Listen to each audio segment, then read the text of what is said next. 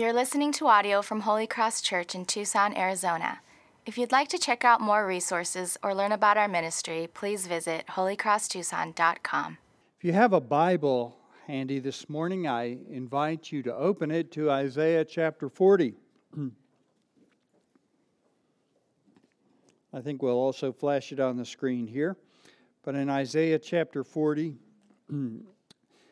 we're going to be looking at verses 9 through 11, but I'm going to read from the beginning of the chapter. This is the Word of God. Comfort, comfort my people, says your God.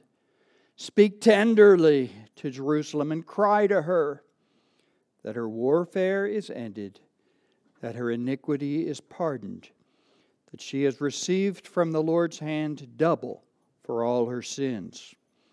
A voice cries, in the wilderness prepare the way of the Lord. Make straight in the desert a highway for our God. Every valley shall be lifted up, and every mountain and hill be made low. The uneven ground shall become level, and the rough places a plain. And the glory of the Lord shall be revealed, and all flesh shall see it together. For the mouth of the Lord has spoken. A voice says, cry. And I said, what shall I cry? All flesh is grass, and all its beauty is like the flower of the field. The grass withers, the flower fades when the breath of the Lord blows on it. Surely the people are grass. The grass withers, the flower fades, but the word of our God will stand forever. Go on up to a high mountain, O Zion, herald of good news. Lift up your voice with strength, O Jerusalem, herald of good news. Lift it up, fear not. Say to the cities of Judah, behold your God. Behold, the Lord God comes with might, and His arm rules for Him. Behold, His reward is with Him, and His recompense before Him. He will tend His flock like a shepherd. He will gather the lambs in His arms. He will carry them in His bosom and gently lead those that are with young.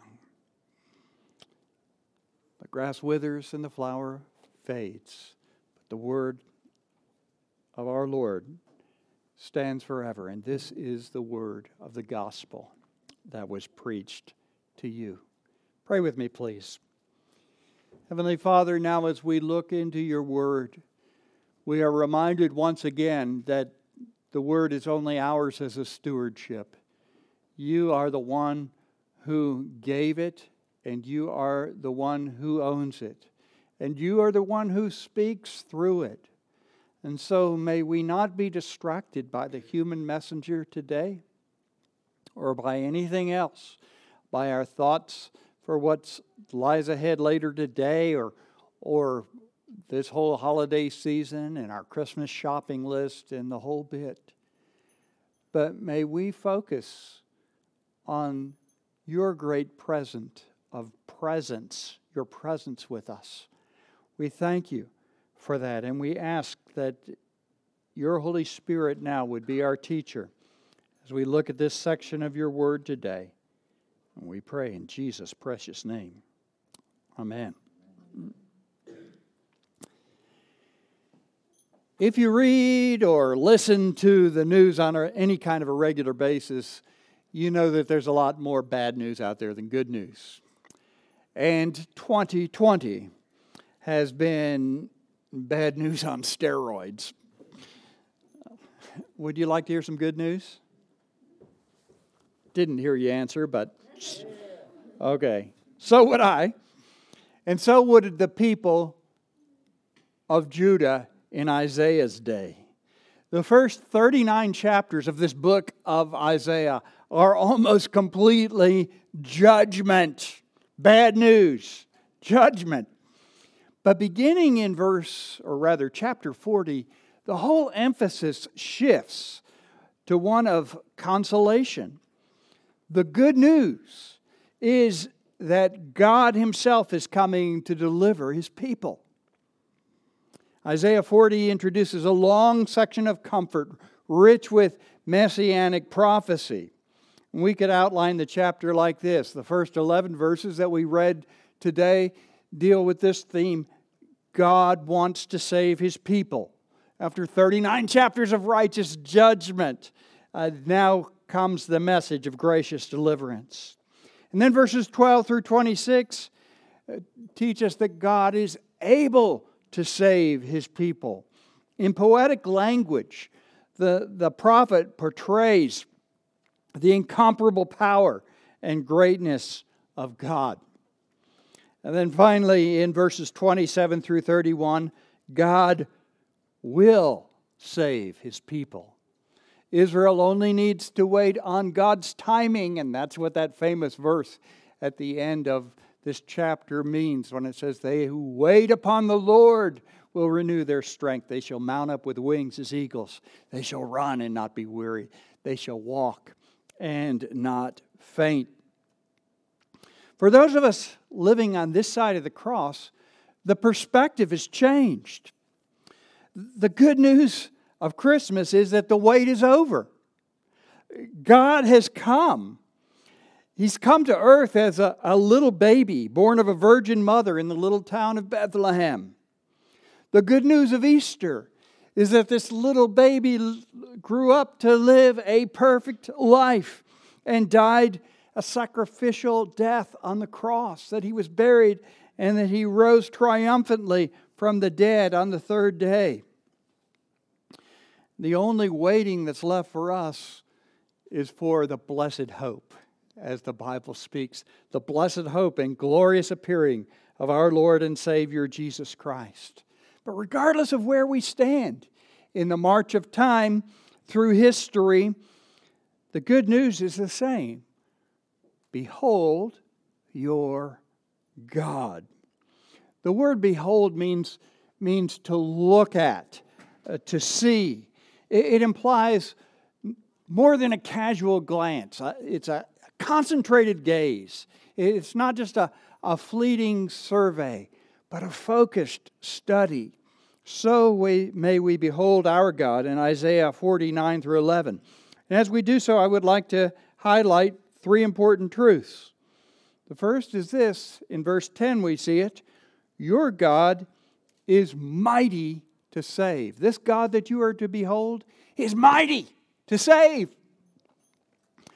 Although the baby of Bethlehem seemed like a helpless infant, and indeed, from a human perspective, that's exactly what he was. Yet the Bible tells us that in this person, all the fullness of God dwells in bodily form. That's the mystery of godliness. Through His ministry, Jesus gradually and progressively revealed His saving power until it culminated with His resurrection from the dead and His ascension to glory. His arm rules for Him, the text says. Now, the arm is one of Isaiah's favorite metaphors for the power of God.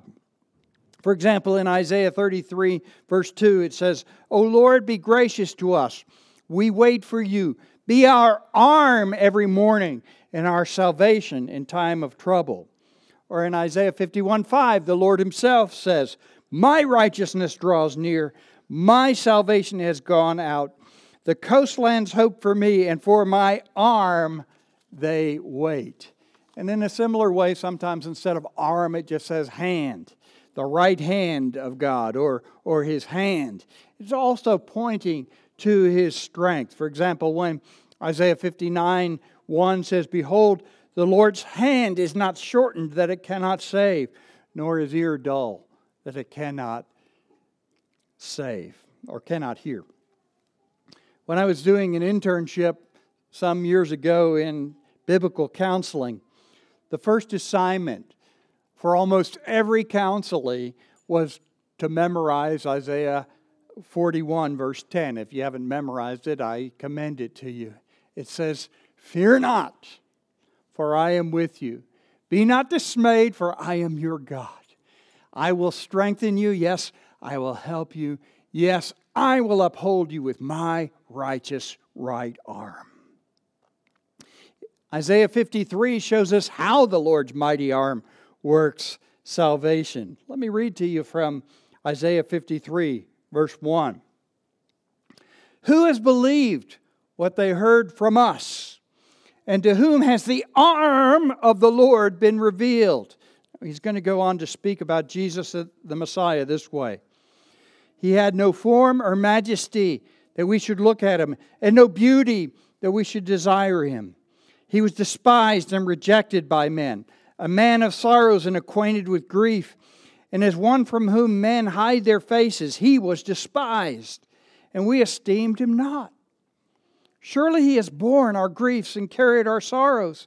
Yet we esteemed him stricken, smitten by God, and afflicted. But he was wounded for our transgressions. He was crushed for our iniquities. Upon him was the chastisement that brought us peace. And with his stripes we are healed. All we like sheep have gone astray. We have turned every one to his own way, and the Lord has laid on him the iniquity of us all. He was oppressed. He was afflicted. Yet he opened not his mouth. Like a lamb that is led to the slaughter, the Lord of all became the Lamb of God. Isaiah 40 verse 3, as we read, says, a voice cries in the wilderness, prepare the way of the Lord. When you come to the New Testament, you find out who this voice was. It was actually the voice of John the Baptist, saying, prepare the way of the Lord. When John revealed Jesus as the Messiah, he said, behold, there's that word again. Look, fix your eyes on him. Behold, the Lamb of God who takes away the sin of the world. If we are to behold our God, we need to behold the Lamb. We need to look in faith to Jesus, the Lamb of God, who died for our sins and rose again to secure our eternal salvation. The text says, behold, his reward is with him, and his recompense before him. His reward is nothing less than the salvation that he's already purchased for us. He graciously gives us that salvation. He gives it to his people when they place their faith in him, as the book of Hebrews says, that God is a rewarder of those who earnestly seek him. Oh, so your God is mighty to save. But this awesome and powerful God is also a gentle shepherd. Shepherd in the Bible is often used to describe a leader of any kind. In the Old Testament, it's most often used of kings. Ezekiel 34 speaks of some of the bad kings that Israel had to endure. Listen to this from verses 2 through 4. Thus says the Lord God, shepherds of Israel, who have been feeding yourselves. Should not shepherds feed the sheep? You eat the fat, you clothe yourselves with the wool, you slaughter the fat ones, but you do not feed the sheep. The weak you have not strengthened, the sick you have not healed, the injured you have not bound up, the strayed you have not brought home, the lost you have not sought, and with force and harshness you have ruled them. There is no shortage of that kind of leaders in the world today. All over the world, corrupt politicians enrich themselves while the people that they govern languish in poverty. Our good shepherd, Jesus Christ, does just the opposite. 2 Corinthians 8:9 says, you know the grace of our Lord Jesus Christ, that though he was rich, yet for our sakes he became poor, so that we through his poverty might become rich. He set aside the riches that he had in heaven to live in poverty and to die a shameful death on the cross, so that we, his people, could enjoy the riches of his grace forever. The text says he will tend his flock as a shepherd. He will gather the lambs in his arms, and he will carry them in his bosom. He gently leads those that are with young. The same strong arms that we saw that are so mighty to save gently cradle little lambs. A New Parents magazine had a full-page ad that pictured this massively muscular man tenderly holding a tiny infant in his hands. That image is one of gentle strength. And that's your shepherd. Strong, yet gentle, yet tender with you. In John 10, Jesus describes the bad shepherds as thieves and robbers. He goes on to say, the thief only comes to steal and to kill and to destroy, but I've come that they might have life and that they might have it more abundantly. I am the good shepherd. The good shepherd lays down his life for the sheep. Later in that same passage, he says, my sheep hear my voice, and they come to me. They follow me, and I give to them eternal life, and they will never perish, and no one will snatch them out of my hand. My friend, can you honestly say today, I'm his sheep? I belong to Jesus Christ? Have you listened to his voice? He's calling you from your self-willed ways and from your false hopes for security. He's calling you to come to him.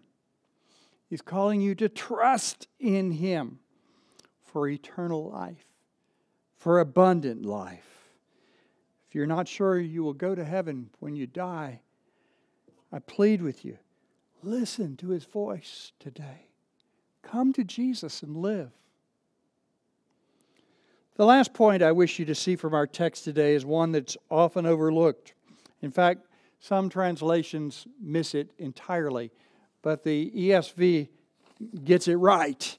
And that is that your God is a missionary God. If you look in verse 9, you'll notice that it's not a mission to Jerusalem, it's a mission of Jerusalem. Jerusalem is pictured here as the herald of good news. It's not that someone is announcing good news to Jerusalem. It is Jerusalem, or Zion, herself that is announcing the good news to the surrounding area. When the Old Testament was translated into Greek, the word for announcing good news was translated by a word from which we get our word, evangelize, telling the good news. Go up onto a high mountain. The highest point around Jerusalem is the mountain ridge east of the city. Most commonly that is known, most of that ridge is known as the Mount of Olives. But the very highest point on that ridge is called Mount Scopus. You hear the scope in the name, the Latin for seeing, like telescope. It was a lookout place. From a tower atop Mount Scopus, the ancients could see far down the Jericho road into the hill country of Judah and beyond. And the idea of the text here is that the people of Jerusalem were to go up to that high mountain and shout out, "Behold your God!" I think you will remember that our Lord Jesus ascended to heaven from that very mountain. There he delivered his final charge to his disciples. You will receive power when the Holy Spirit has come upon you, and you will be my witnesses in Jerusalem and all Judea and in Samaria and to the ends of the earth. The good news of the gospel was not to remain in Jerusalem, but to go out to all the earth. You and I have the same commission. Hebrews 12:22 says that you have come to Mount Zion and to the city of the living God, the heavenly Jerusalem. As Zion citizens, we are the ones who are to shout out from the mountaintop this good news. We are the ones who are to carry the good news to the ends of the earth. So go tell it on the mountain. Go tell it in the marketplace. Go tell this message of good news. Jesus Christ is born. Jesus Christ lived. Jesus Christ died for our sins and rose again. Jesus Christ ascended into glory where He ever lives to make intercession for us. And Jesus Christ is coming again.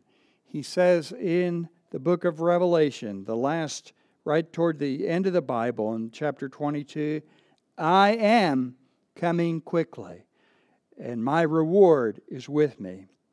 I am the Alpha and the Omega, the beginning and the end, the first and the last. Behold your God.